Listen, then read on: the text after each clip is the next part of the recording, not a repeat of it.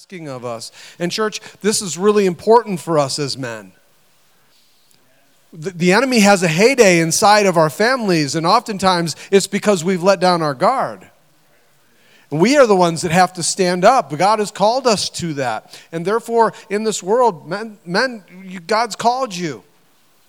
I don't care who you are. I don't care what you've been through. I don't care what it is that you've experienced in life. I don't care how bad you may have blown it. I don't care how good you may think you have done. God has called you, and He's calling us up. Not just in our homes, not just in our families, but in our church. God's calling us in the kingdom, and He's called us to be kingdom keepers. He's called us to stand and fight. And so when we were coming up to this time together where we were going to be having this base camp theme and really beginning to kick things off, we were talking about what we wanted to do and how we wanted to see the ministry go. And one of the first people that I thought of as we were talking about that was my brother Scott. I met Scott, I was thinking about it was 20 years ago. I know, 20 years ago. Yeah, he's always been one of those elder mentors that I've looked up to.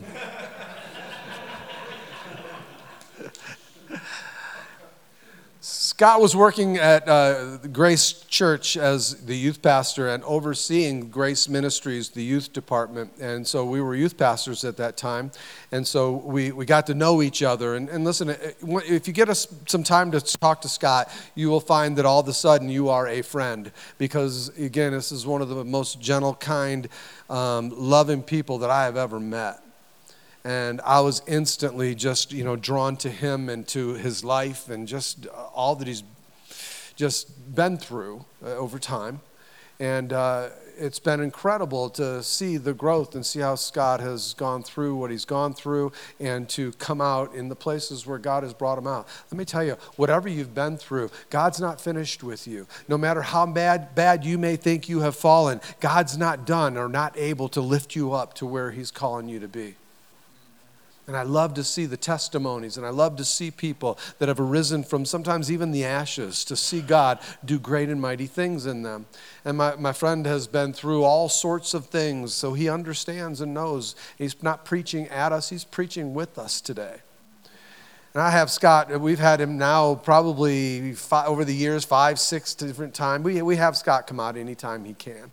He is a senior pastor now at a church in Dallas-Fort Worth, and doing incredible things. God's really moving, and I can't wait for you to be able, I know some of you have been introduced to him before, but I can't wait for you to be able to have some time here to experience, again, one of the amazing communicators in the kingdom of God. Please welcome Scott Crenshaw.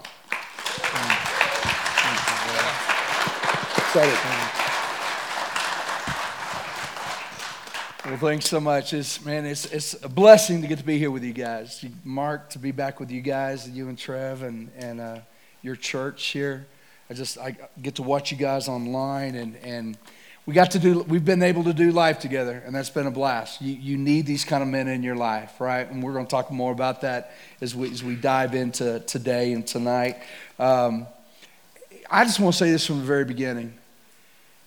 This is a stinking important group right here.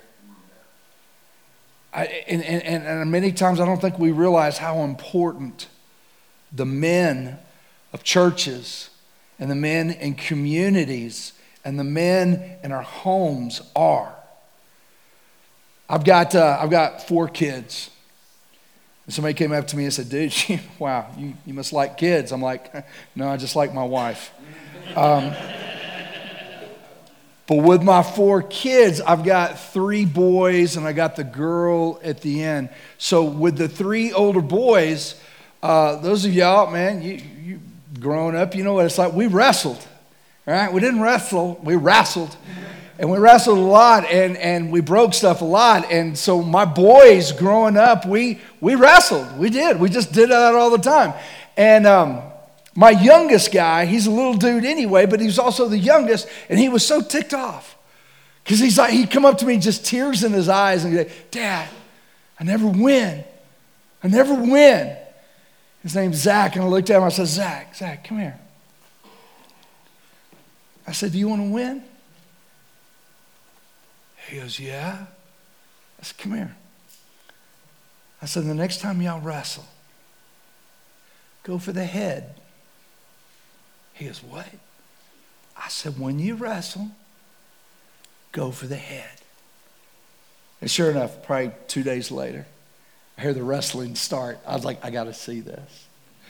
So I cruise upstairs, man, and Zach is just getting ready like a little spider monkey. And sure enough, man, he goes for the older brother. He doesn't even shoot for the middle. He goes straight to the top. He goes for the older brother, and I mean just like a clamp on my son's neck. Just, I mean, he was just, and he just had him and just kept shaking. And Ben was like, get off it. You want to win, go for the head. Can I tell you something? The enemy knows that. If you want to win, if the enemy is going to win in our country, if the enemy is going to win in our churches, if the enemy is going to win in this city, it's because he went for the head and he was effective. So Mark, man, you and Trevor, thank you guys for having me back. I know, just always so encouraging with the words after I preach like heresy. But it's good to be back here with you guys. Listen, I ain't gonna lie to y'all. It's such a delight because you get in some cooler weather, and I was hunting last weekend. I was sweating like a dog, man. So it's nice to be in some cold weather. And then y'all got those things. Mountains. That's what it is.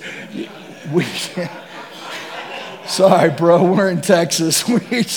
We got a bluff, and I think that's a speed bump. Yeah, we'll call it a mountain. But seriously, we got out here and I'm just looking, and I know y'all get used to it, man. Y'all say it all the time, but I get here and I'm just like, are you stinking kidding me? It's incredible. And I'll tell you why. I love it that you have called this thing base camp. And if you don't know what base camp is, some of y'all thought it was about baseball. No, it's a different word. We're talking about more of that mountain. We're talking about kind of mountain climbing. And I love that idea because for me, I'll just be honest with you, I love adventure. All right? I think God made us that way. He made us to push some envelopes. He made us to be messy. Just go ahead and tell your wife I said it now. I mean, God has made us that way. And he's made us to be a part of digging and enjoying adventure at whatever age. And I've always loved adventure. I mean, probably a lot of us in this room can remember being kids and getting on bikes. And sorry, younger dudes, we didn't have helmets. We're the guys riding in the back of the pickup truck, right? And we're the guys getting on bikes, and it's like, well, you need to wear a helmet. I'm like, what? You didn't hear that. Anyway, but we were the guys who were taking plywood, and we put plywood down, and we put stuff underneath it to make ramps. Y'all remember doing that? Y'all remember making ramps? Come on, man. We would take big old pieces of plywood you could ever find and put a trash can or rocks or little brother, little sister, didn't matter, and you'd make those ramps, and we would just jump those stinking ramps all day long. Sorry, there was no Sega. There was no Xbox, right? We had bikes and ramps and a lot of scars. But dude, we did that. We dug adventure. As I got older, man, I enjoyed adventure. I started doing the hunting thing, and I'll be honest with you, I really didn't ever hunt until I got to the church that I was at. And all of a sudden I look around and I realize all these people in the church, men and women, they were all hunters. And my grandfather always told me, he said, the shepherds should smell like the sheep. Right? So I was like, all right, well, man, I'm going to become a hunter. I got to learn. And the cool thing was my secretary, her and her husband had their own hunting television show. And so she goes, do you want to learn how to hunt? I said, yeah, bud, but I want to learn how to bow hunt. I said, that just looks hardcore. I said, I want to bow hunt. And she goes, come on over. So came over to their house, and her husband was there, and he goes, hey, listen, I got you a bow to get started on. And I was like, is that like one of your old bows? He goes, no, it's my daughter's. Right? And she's 8. I'm like, okay, Barbie, great, keep the Barbie. All right. But anyway, I started doing that, and then it was probably a couple years after that, oh my goodness, couldn't believe this. We got to go to Africa to hunt, right? We went there, we spent 10 days doing a mission endeavor over there, and then we spent another 10 days on a safari. Now, listen, love me some United States, love me some Texas. I love my Texas animals, I really do. But I'm just telling you, when you get the opportunity, God opens a door for you to go to Africa, someplace like that. It's like God showing off with those animals. They're incredible. I mean, the colors on these guys, the builds on these guys, the horn, and there's some freaky animals. I mean, true story. There's one animal, and I never can remember the name of it, but when he dies, somebody's probably going to know the name of it. When he dies, this little deer-looking thing, his back hair from the middle of his back to his tail stands up. We shot this thing. It was the very last thing that we shot on our safari. And our guide goes, Crenshaw, run over there and smell it.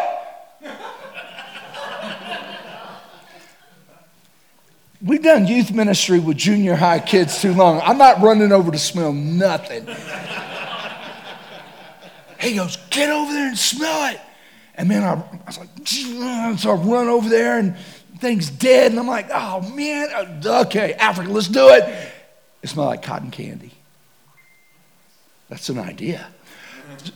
I'm like, God, how stinking creative are you? Okay, how about this one? There's this little animal. It's called a diker, all right? It's a German word for dive. Thing looks like a little pot roast on legs. We're in these tall weeds, and this thing will bound. And just when you think, gotcha, he dives. Diker. I mean, just such creative animals. And God is going, can I say this real quick, gentlemen, to us? God's going, come join the adventure. Come join the adventure. Because can I just give you a quick word? And somebody needs to hear this tonight, and it may be the only word you hear tonight. If you are bored doing this Christianity thing, you're not doing it right. He invites you to the adventure. One of our last days of the safari, the guide, he's from South Africa, and he goes, dude, Crenshaw, come with me. And so we get out of the bucky and we start going through these deep, some tall grass. And he didn't even bring a gun, and the other guys took off, and so I got the only gun. I got 3 shells. And I'm going to say this in love. I suck with a gun. I'm just not a good shot. I have a blast with it, but I'm horrible.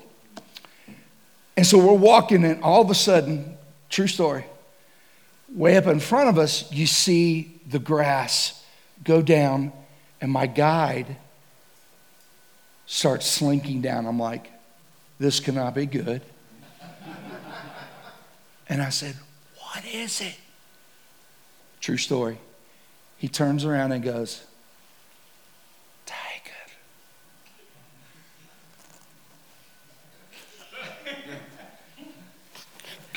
Safety's off. I'm like, what? Because he's calm. He's not running. He's not like stabbing me in the leg and then running, right? I said, what? He goes, tiger.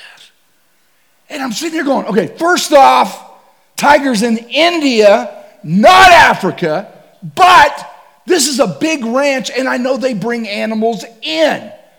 And I'm sitting here going, I will shoot him. If a tiger, I just say, Jesus, he's coming home. He's right. And one more time, I cannot believe this is happening because we are in this tall grass. I see it move. He's sitting around going, tiger. I'm going, are you kidding me? You don't even have a gun at this point. I got the only gun with 3 bullets and a bad shot. This isn't good. I said, spell it. And he goes, D-U-I-K-E-R, Diker. It was the pot roast.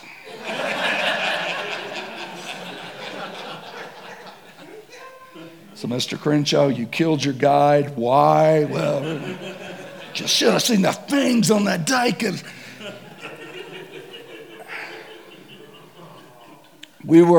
somebody caught that.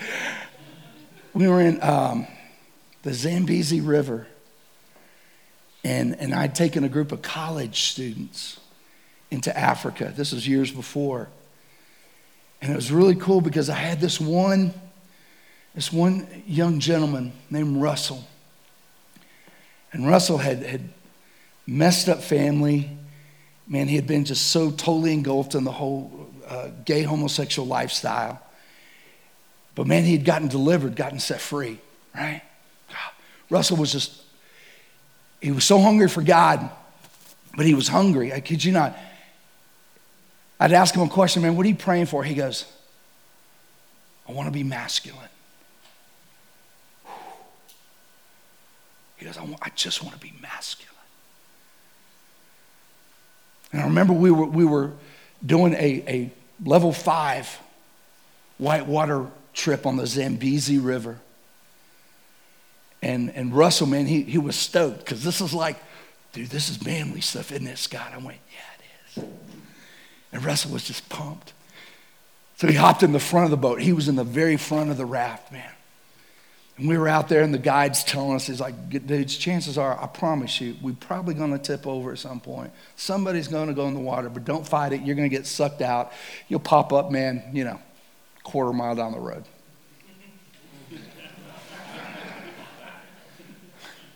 I'm sticking my arm through that rope, man, going, it ain't me. It ain't me. It was Russell. We hit this one dip that goes down, and I mean, the whole raft was submerged underwater. And when we came up, people were flying everywhere, right? Everybody was in place. No Russell. He was out. He was gone. And I'm freaking because I kind of felt like I was fathering him, and here's this guy going, I want to be a man, not I want to be a dead man. And then and sure enough, way down the river, all of a sudden, boink, a little head just popped up, just boink. I was like, Russell! we get up there. Russell's changed his tune, right? We get in the boat. He's like, dude, let's man up. Come on, Scott, let's go, man, let's go. He goes, I want out. I want out now. He goes, seriously, he was hitting the pose and everything. He was like, next village, I'm out of here. And I just grabbed him by his life jacket, and I pulled him back. I said, no, you're not. Man up. Pushed him up. Oh, he was ticked. Brother wouldn't even look at me or talk to me for the rest of the day. But can I tell you something? That was part of his masculine journey. It's just part of the journey. Well, I want you to hear something. God's inviting you to an adventure.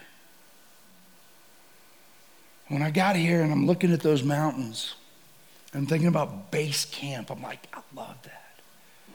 Because you know what base camp is? Base camp is a safe place.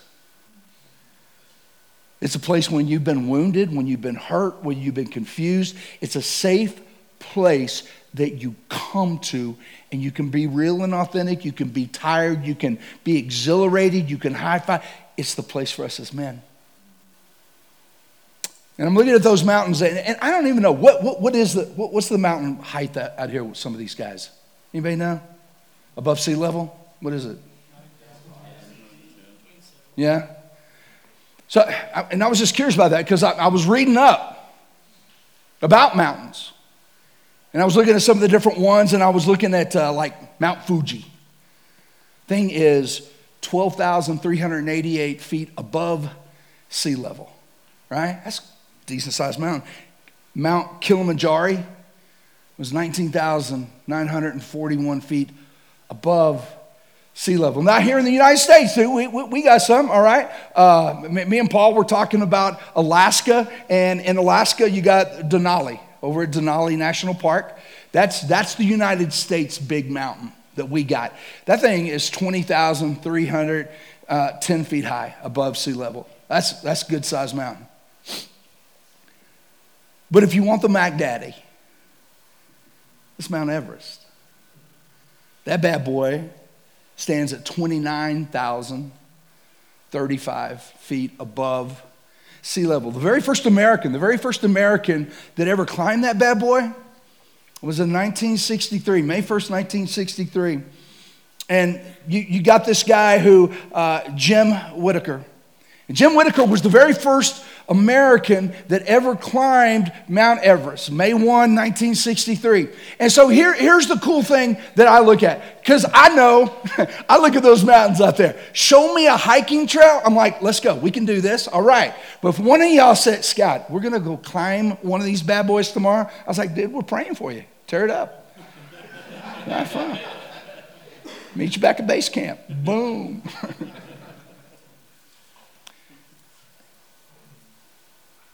When you got a mountain that's 29,035 feet, I guarantee you put me in front of that bad boy, I'd be going, there's no way.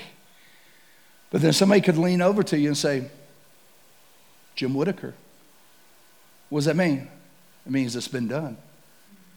It means this, it means it can be done. Now hear me. Every single one of us in this room, every man in this room, I don't care if you're 13, I don't care if you're 97, every single one of us in this room, there are mountains that God is calling us to. Now, whether that mountain is the mountain inside of your marriage, whether that's the mountain of being a dad for the first time, maybe that's the mountain of you being a junior high guy, man, at your school, trying to stand up for Jesus. But every single one of us in this room, we got our different mountains of you being a part of this church. There's an invitation for you to be a part of the adventure here. There's an invitation for you to be a part of the adventure inside of this city. So we all have our different mountains. And the cool thing is this, is that God himself even brings an invitation. He gives a word of encouragement, a word that I just even want to share tonight. He simply said this, for I know the plans I have for you. And put it another way, I know the mountains that are in front of you, says the Lord. He goes, I got plans to prosper you on your climb, not to harm you on your climb. I got plans for your future of good things on your individual climb. Because see, let me just go and say this real quick. I don't know your climb. I don't know the mountains that each one of you guys, man, I don't know the ones you're in. Some of y'all are sitting here right now going, Scott, I'm in a difficult marriage. Some of y'all are going, Scott, I'm in a horrible job situation. Scott, man, I'm at a school and I feel like I'm the only Christian at this school. I don't know your mountain, but I just want to say this. God does. Because God's already, listen, God's already looking at you saying, I got plans for you. And your mountain's not surprising me. You're going, Scott, they just found this mass. I didn't know that. Man, neither did I. Can I tell you something? God did. God is not shocked by any of the mountains, man, that we're looking at here. And can I go ahead and say this too? You know, we can say, hey, Whittaker. Okay, great. Jim Whittaker, man, he was there. And, well, already there's been calculated so far, there's been over 6,000 different people who have climbed Mount Everest. So you know what I can tell you about Mount Everest? It's doable. I didn't say it was easy. I said it's doable. And God already, in his word, he wrote this and said, for I know the plans I have for you, plans to prosper you, not to harm you, plans to give you hope in the future. Listen, being a man, I wish I could say to the young dudes in here, hey, gentlemen, guess what? Being a dude, it's a cakewalk. It's easy. No. We live in a time when there are so many that are cursing us as being men. When you'll hear people, man, getting on their megaphones screaming about toxic masculinity. When you got women, listen, for years, there's been different groups of women who have been crying out about men saying, listen, we want men to be more sensitive, and we want men to cry with us, and we want men to be more like us. What they were saying was, I don't want a man, I want another girlfriend. And the sad thing is, many of them have gotten their wish. So I'm just going to go ahead and tell you. There's an adventure waiting. Just going to tell you there's mountains. I didn't say it's going to be easy. But I will say, it's doable. Your marriage is doable. You know, I know Mark, you and me, I don't know what you, bro. When I got married, I was just like, I've heard from God. She's hot. Right? Renee loved Jesus, and she was hot. I was like, dude, 2 things I'm looking for, right? Had no idea what it meant to have a godly marriage. I didn't. I love Jesus. You love me, Jesus. We got married in a church. We go to church. I had to learn. Let me give you another word here. The word is, and sure you've heard before, is the Sherpas. Sherpas were actually people that lived in Nepal around Mount Everest, right? It's an indigenous group called Sherpas. And the Sherpas were the people that people would hire to be a guide to take you up on Mount Everest, because they knew the lay of the land, they knew how to get there. Well, today the word Sherpa it's no longer just for that indigenous people. It's now just a generic term for a mountain guide. Can I tell you something? We need Sherpas. Can I speak to the younger dudes in here? Gentlemen, you need some of these older men, these wisdom that some of these guys carry.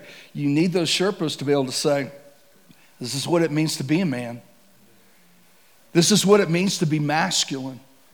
This is what it means that, man, when you shake somebody's hand, you actually look at them in their eye. Don't you shy down. You look at them in their eye, and when you grab their hand, man, you get a firm handshake in there. If you make that mistake and you accidentally just get those little fingers, you pull back and regroup.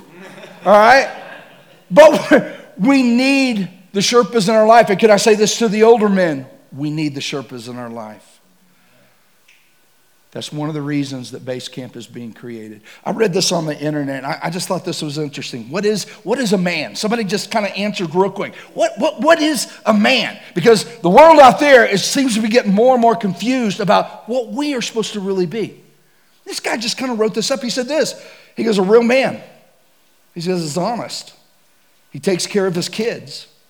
He gives up his seat for a woman. He tells the worst truths instead of the best lies. He listens. He smiles. He's romantic.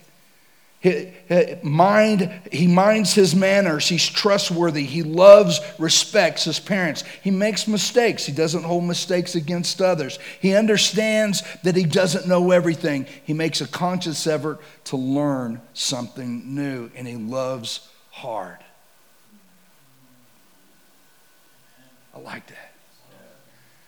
I like that. Because the television shows won't show us. My boys were little. I told you I got 3 boys. And even when my boys were little, we'd be watching some different sitcom. Tell me if I'm missing this. We'd be watching some different sitcom, and my boys would come up to me and say, Dad, why is it that every show the dad is an idiot?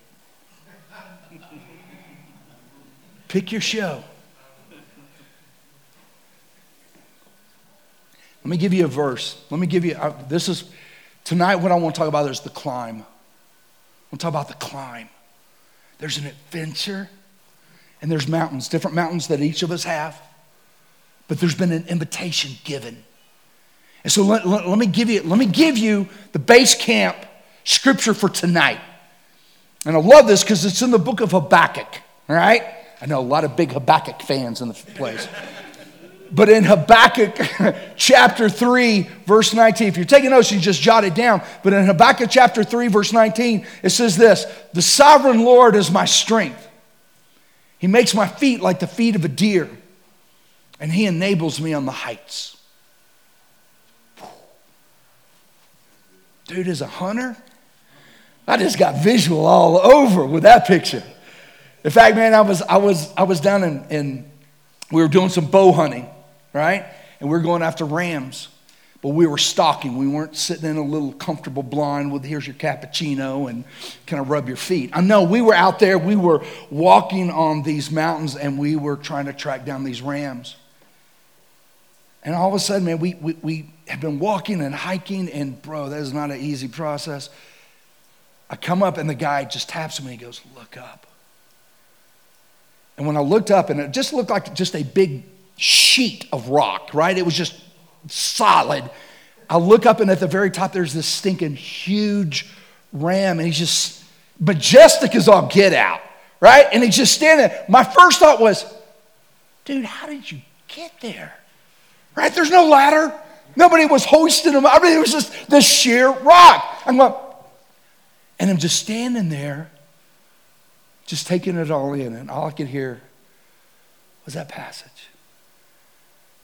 The sovereign Lord is my strength. He makes my feet like the feet of a deer. He gives me hinds feet for high places. And he enables me to go to the heights. Then I killed it. Don't get distracted. I want you just real quick. Can I camp out of here just half a second? The sovereign Lord, that word sovereign Lord, first off blows my mind because it's the only time, this is the only place in the Old Testament that we see that phrase, sovereign Lord. It's the only place that we see it. It's, in Hebrew, it's actually the words Yahweh Adonai, sovereign Lord. The only other time you're going to see it is in the book of Psalms. It's incredible, but look at what it says. The sovereign Lord is my strength. The sovereign Lord is my strength. He makes my feet like the feet of a deer. And he enables me to tread. He enables me to go on the heights. First off, just a couple of things. I got to hit it here, and I'm going to move away from it, but I want you to see it. I want you to see this invitation that God is giving to us here at Base Camp. He said, first off, there's an invitation I'm giving you to go to the heights. For some of us who are sitting here saying, Scott, just got to be honest, life kind of sucks right now, and if I was really honest with you about Christianity, it's kind of boring to me, and I'm saying this, then I want you to hear the invitation tonight. He says, I'm going to enable you to go on the heights. I'm giving you an invitation to go on the heights of the different mountains that you've got in your life. But you need to see this also. It's an invitation. It's not a gun to your head. I wish, because I've not gotten to all the mountains that I want to get to, but the mountains that I have gotten to go to, I want to come back and scream to every man, the adventure, it's worth it.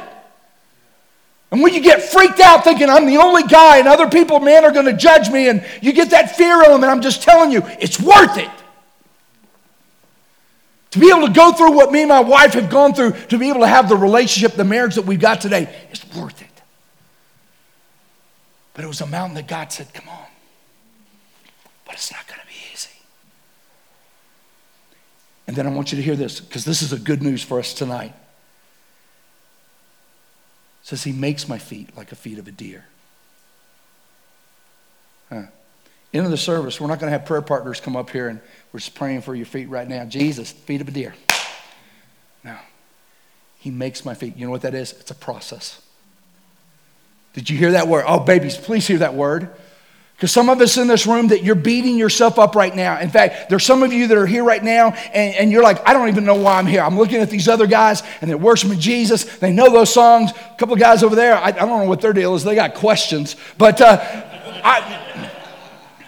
I shouldn't even, why am I here? Bro, why am I here? I shouldn't even be, I'm not this level of, it's a process. He wants to make your feet like the feet of a deer. And my friends, hear this, that it is an ongoing process. He makes my feet like the feet of a deer, and he enables me to go to the heights. Doesn't say he'll force you there. It doesn't say he'll force you to have a good marriage. It doesn't say he's going to force you to have your mind renewed to where you got the things of God inside of your mind instead of the things, the old crap that we all used to have. It didn't say he's going to force you to do that. He said he'll enable you to, and he gives you an invitation. Sovereign Lord is my strength. He makes the process, the feet like the feet of a deer, and he enables me to go on the heights. And can I tell you something? It's not one height. It's multiple things that we as men, young men, that we have in our lives.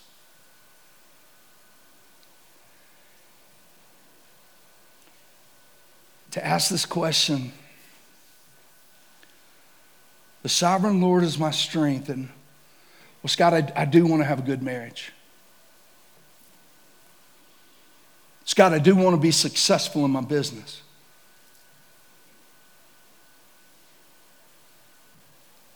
By whose definition? Whose map are we going to follow to success? Whose map are we going to follow to, well, I got a good marriage. Really? Okay, give me your definition of good marriage. So my question that I got to ask you is, whose ways are we going to choose? Because it's really interesting that when Joshua, right? Can't wait to meet that guy in heaven. Seriously, I think he was just a stud dude. Joshua's already, he passed Moses and he's taking the people into the promise. He's taking them to a new chapter. He's taking them to a new heights. He's taking them to a new mountain, right? And when he gets in front of them, they've already gone through some mountains. He gets in front of them and he brings this challenge. He says, let me ask you guys this. He says, today, who are you going to serve? In other words, whose map are we going to go by? Whose ingredient list are we going to go by? Whose recipe are you going to follow? He goes, are you going to choose the people of the Amorites on whose land we're now living? In other words, what he was saying was this: is success by you defined by the people out there? The people outside of the kingdom of God, the people outside of Christianity, people outside of New Life Church. Is their definition of success what? Is their definition of what a real man is? Is that the definition you're going to go by? So in other words, whose map are you going to follow? Are you going to follow the people in whose land you're now living? And then he says this. He says, or will you follow the map of your parents?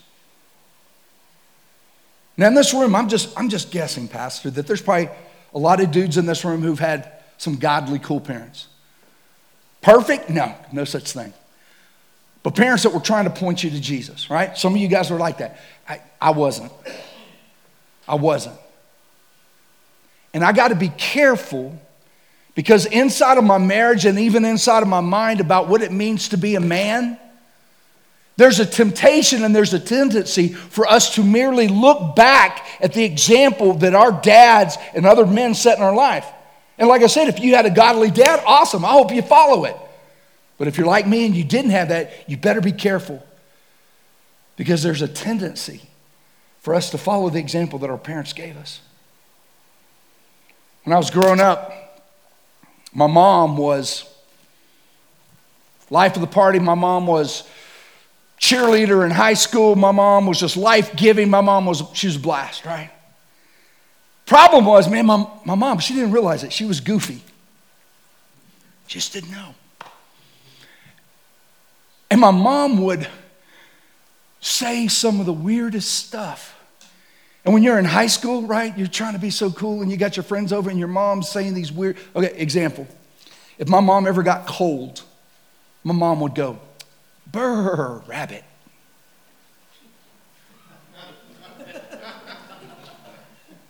I'm like, I'm adopted, right? She loved me, man, but she's just weird though. Into my senior year of high school, my mom felt like she hadn't spent enough time with me. I was about to graduate.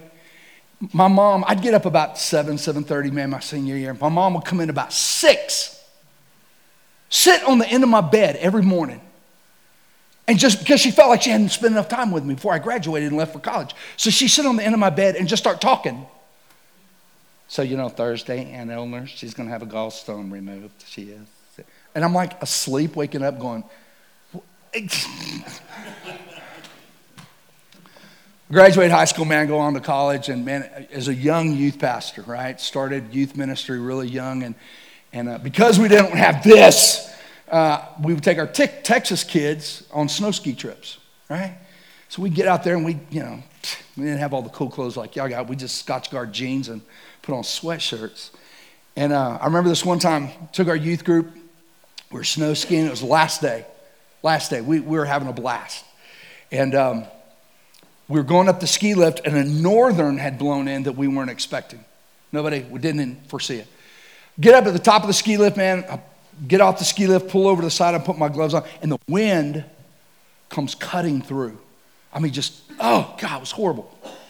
My best friend standing there beside me, and when that wind hit me, I just went, "Brr, rabbit."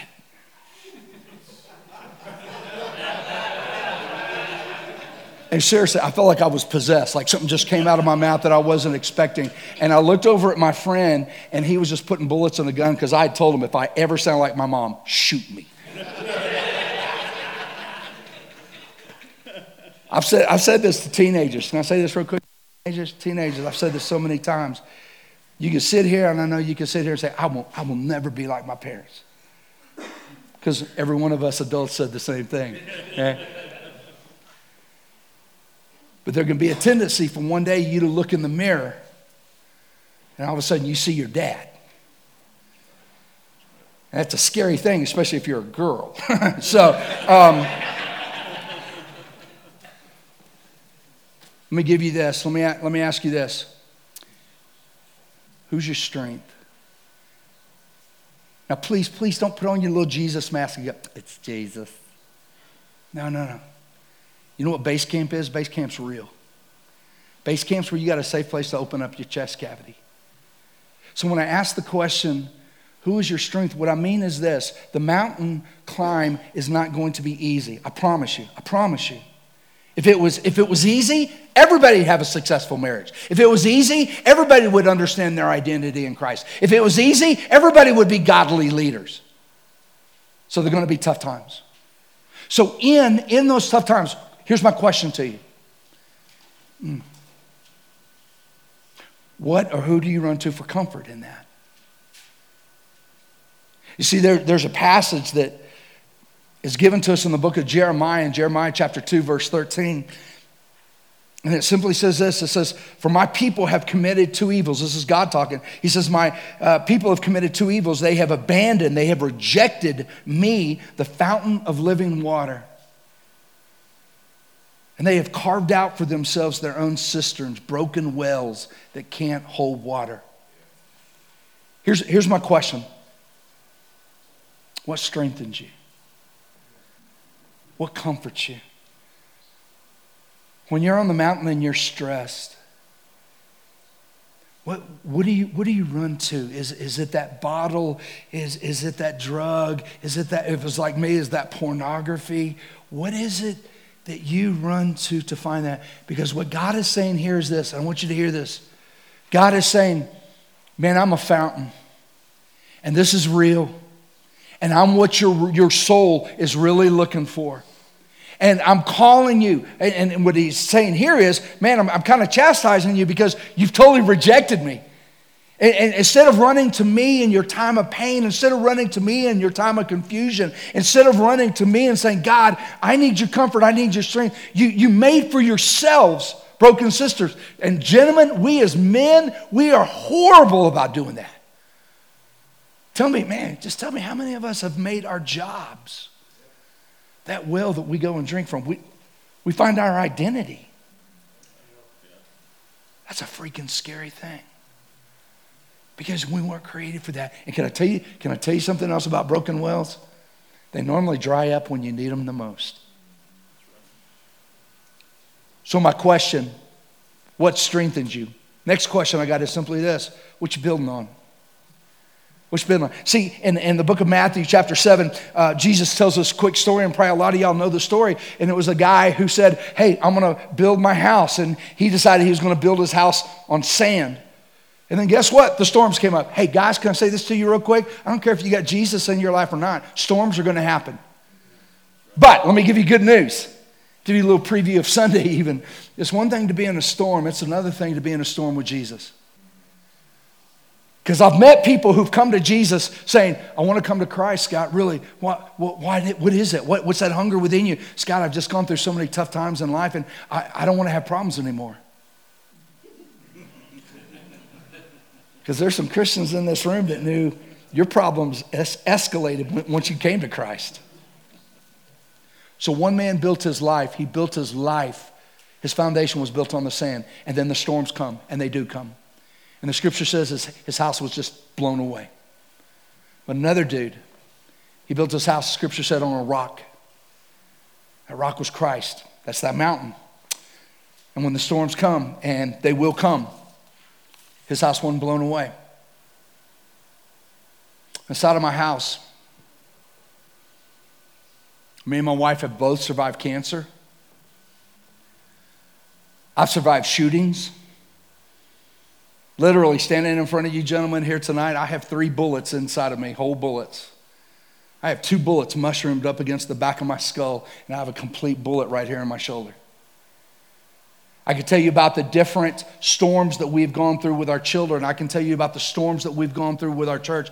Listen, I'm not going to say anything new here that y'all are going, get out. We've all gone through the storms. But when you're building your life, what's strengthening you? And when we say, God, we want to do it your way. I want to build it on you. I'm not going to build it on my 401k. I'm not going to build it on the success of my church by the world standards. I got to build it on you because the storms are freaking going to come. And when they do come, if I've built it on the sand, I'm desolated. If I build it on the rock, it's going to stand firm. So my question, what strengthens you? My question, what are you building on? And finally, my last question, and where's your passion? What do you brag about?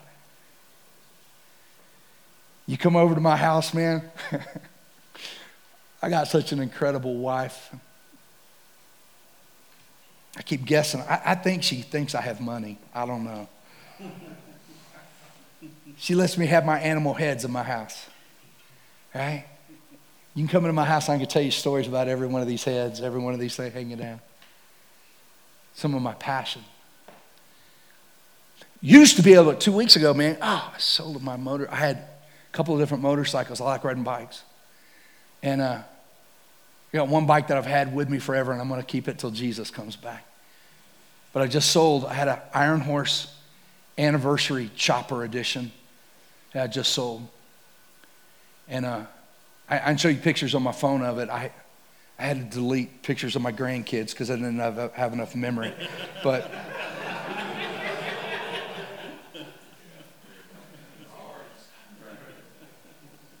can I give you a passage? Love this. Listen. Jeremiah chapter 9, verse 23 says this, let not the wise man boast in his wisdom. Let not the strong man boast in his strength. Let not the rich man boast in his riches. But let him who boasts, boast in this, that he understands and knows me. Somebody, come on! That messes me up. I love that passage. Because yes, I'm asking you the question, what are the things that bring passion into your life? And can I tell you something? I truly believe that as this base camp grows, I believe that, and when I say grow, I don't mean there's 9,000 men. If God wants to do that, fantastic. I'm talking about it starts getting real men in here who are ripping open the chest cavity going, man, can I just share a struggle that I got going on in life? And another man who doesn't have a wound, he's got a scar. What's a scar? A scar is a healed up wound who's going, dude, I went through that exact same thing. Can I share with you some things? Can I share with you what God showed me? And can I help walk you through the process? That's what base camp is. To where you get to the point of saying, you know what? If I'm going to brag, I got to tell you at some point about Christ. I can tell you about my deer. I can tell you, man, about the diker. I can tell you about my motorcycle. I tell you about scuba diving and fishing. But somewhere in there, baby, I promise you, I'm going to have to talk about God. Sitting down with Paul, man, and Trevor at lunch, and we're talking through all these different things, and Trevor's just, man, he's just sitting there, you know, chowing down. But the moment we start talking about the things of God, his head just lifted up, man. And then he just starts this 30-minute soliloquy. You know, I was like, we couldn't even, me and Paul are like, wow, he's paying. But what was he bragging about? He was bragging on the things of God. Don't let the wise man boast in his wisdom. Don't let the strong man boast. And listen, can I say this real quick too? God's got nothing against the strong man. He's got nothing against being cut. He's got nothing against the rich man. He doesn't say that. He's got nothing against the guy who has wisdom. He's just saying this. Don't let the wise man boast in his wisdom. Let him boast, understand and know God. God's got nothing against the guy, man, who's got the finances.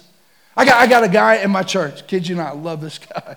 Guy in my church that owns every Domino's pizza in Fort Worth, Texas.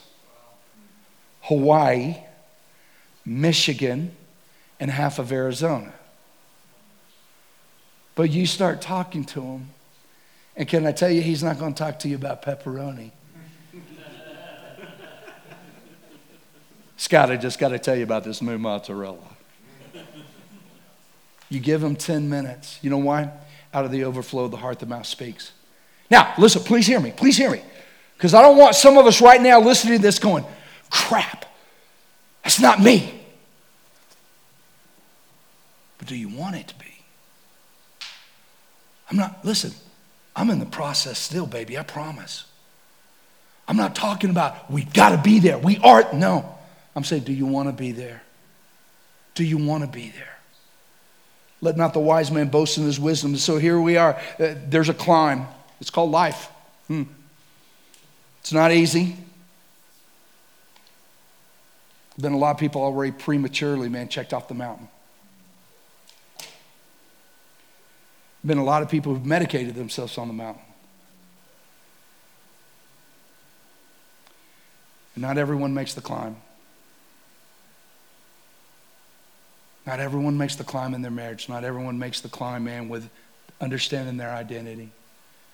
Not everyone makes the climb about understanding what it means to be a man.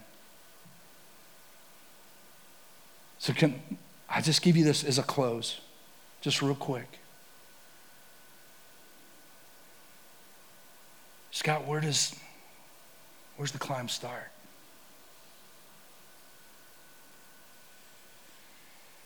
It starts with understanding that there was a God who on purpose created you with a game plan and an invitation. And just like Adam and Eve inside of the garden, God created them and he put them in this beautiful place called the garden. And inside of the garden, that's a picture of relationship. That's a picture of intimacy with God. But also inside of the garden, can I say this? Y'all remember the story, He said a tree. And he said, don't eat of the tree.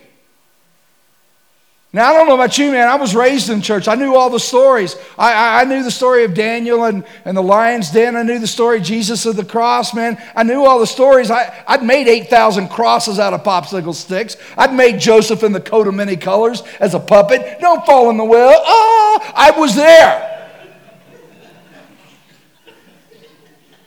But I had trouble understanding this tree thing. I got to be honest. This is God, right? God creates an environment. He creates man and woman, puts them in there and goes, don't eat of the tree. When he knew they'd eat of the tree. And at one time I got to college. And babies, I want y'all to know this. I wasn't at a Christian college. I was at a pagan college. There were 36,000 people. We were in the top 5 party schools of the nation every year, according to Playboy magazine. This is not a Christian place. But can I tell you something? God puts light in dark places. And there was one of these dudes. There was this old Scottish philosophy professor who went, God, you're putting a new mountain in front of me. Take me to this college. And I remember walking in that room as a brand new believer. I'd just given my life, really surrendered my life to Christ. I'm sitting there scared to death because right before I walked in, I'm excited about Jesus, but I'm like a baby. And I meet this guy outside in the hallway before I walk into class, and we're talking. I let him know I was a Christian. He goes, dude, what's your first class? I said, philosophy. He goes, ooh. I said, what do you mean, ooh? He goes, dude, they're going to eat your God up. Which kind of ticked me off. I was like, baby, nobody eats my God up, all right? It's like some 7th grader looking at Arnold Schwarzenegger going, gonna eat you up. It's just not gonna happen. Not gonna happen, little man.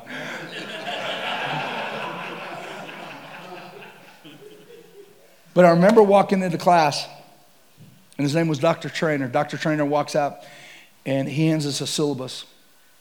Chapter 13 was entitled, Why We Doubt the Existence of a God. And I was nervous about that one. I was like, oh gosh, here it is. So I was praying about that day when we were going to study why we doubt the existence of a God. And we walk in that day, and Dr. Trainer walks in, double-breasted suit, little short Scottish guy. Ladies and gentlemen, Today in our class, we're scheduled to study why we doubt the existence of a good. But because we know that there is a good, and he's fed, today we will instead study why he gives us the opportunity to choose. And God shot me to the tree. I said, that's why. You see, before there was a tree, there was no choice. And where there is no choice, there is no true love. God never puts, I wish God would put a gun to our stupid heads and go, choose me. He doesn't. He says, choose. And if you know the story of Adam and Eve, what they did, they went and even though they knew he was God, they still said, we want to do life our way. And they ate the fruit of the tree. And the moment they did that, there was a death. God even said it. You eat of that tree. In other words, you choose to do life your way. You eat of that tree, you're going to die. Did they fall over dead? Was it like crunch? No. The death was a spiritual death. Right? And this barrier came down between holy God and man.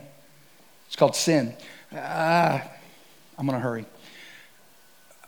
A couple years ago, several years ago, in fact, I was on an airplane. I was flying to speak at a place. And the seats I was sitting in was actually facing somebody else. They were both facing each other. And this lady comes in, she's sitting there. I'm sitting there writing this Bible study for the place I was going to speak at. I'm writing all this stuff down. Holy Spirit starts speaking in my heart. So Scott, tell that lady about me. I was like, okay. How? Right? It's like, you're God. This is your game plan, all right? I'm just jumping in. He goes, dude, you're writing a Bible study. Read it to her. I was like, God, you're good. And I looked at this lady. I said, excuse me, ma'am. I don't want to bother you, but I'm writing this stuff down. I wonder if I could just read this to you. Get your thoughts on it. She's sitting there with her little Cosmo magazine. Why, sure. I start reading her the Bible study, right? And she starts getting into it. She really does. She's like, oh, that's good. Oh, I like that. And finally, I get to the word sin. And she goes, stop right there. I said, excuse me? She goes, I don't believe in sin. A lot of people don't. You know why? They don't know what it means. I said, ma'am, can I explain to you what sin means? I said, do you know that sin is actually, and I love this, it's an archery term. Sin is an archery term. You know, bow and arrows.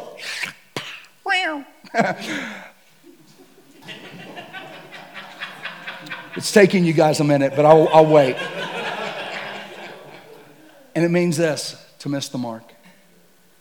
If I had a target up here on the platform right now, and you shot an arrow up here, if you hit anywhere except the bullseye, it would be called miss the mark. And she looked at me and she said this. I'll never forget her saying that. She looked at me and she said, so what is the mark I'm supposed to be aiming for? And I said, a life of 100% perfection, no mistakes. I said, that's the only thing good enough for God. And I looked at her, I said, ma'am, could I ask you this? Have you ever made a mistake? Are you telling me that you've lived a life of no mistakes? She goes, no, I can't say that. Nobody can. And I said, that's why it says here that all have sinned and fallen short of the glory of God. And the wages of sin is death. But the gift of God is eternal life through Jesus Christ our Lord. So God put a tree in the garden. Adam and Eve ate of it. Sin separated them. And I don't know if you guys remember this from the book of Genesis. God told them they had to leave the garden. They couldn't stay there. First off, can you imagine how upset Adam and Eve had to be with that? Can you imagine them having to leave the garden, looking back at the garden going, we belong there. And when they left, Scripture says God put a massive angel there with a flaming sword standing in front of that gate. And you know what happened? All throughout time, when man would sacrifice their animals, or they would do good deeds, they would bring those things to God and say, God, is this good enough? Can we come back into the garden? Can I come into the relationship? And when they bring their bulls and goats and lambs, God would say, that angel would be just standing there going, it's not good enough. But while we were yet sinners, while we were jacked at our worst, when you were drugged out, stone drunk, when you were pornography filled, when you were at your worst, when I was at my worst, Christ died. And do you think you know what that means? That means, listen. He took all your jealousy, all your bitterness, all your envy, all the drug abuse. He took all the materialism. He took all. And he put it on himself and he paid for it. Now, please hear me. Everything that I just shared with you guys, my guess is probably 90% of y'all would say, yeah, I know. I've heard it. But see, it's the very last step that makes the whole world a difference, and it's simply this. Whoever calls upon my name. Whoever receives. See, I could have a gift up here. I could have a big old box, right? It's in the shape of a big old four-wheeler. Man, it says to Pastor Mark from Scott. He's like, yes, Lord. I'm serious, right? I paid for it. It's paid for. And Mark, it's for you. Here's the question. Is it for Mark? Is it Mark's? I love y'all. Y'all going, dude, don't answer. It's a trick question. Is it for Mark? Yeah. Is it Mark's? No. When does it become Mark's? When he receives it. There's so many people that know the gospel truth. Tell me if I'm missing this. You know the gospel truth. But have you had a time in your life where you go, I received this? I admit, God, I admit to you right now, I've screwed up. I'm jacked up. And God, I don't deserve forgiveness. In fact, if I deserve anything, it's death and hell. But I believe that you died for me. And I want to receive that forgiveness. Because can I tell you what happened when Jesus died on the cross? Last picture. The angel put away that sword. And they moved out of the way. And where's Jesus? Well, he's still on the cross. No. Jesus is the door that leads you into that relationship, into the garden. You guys bow your heads with me just real quick.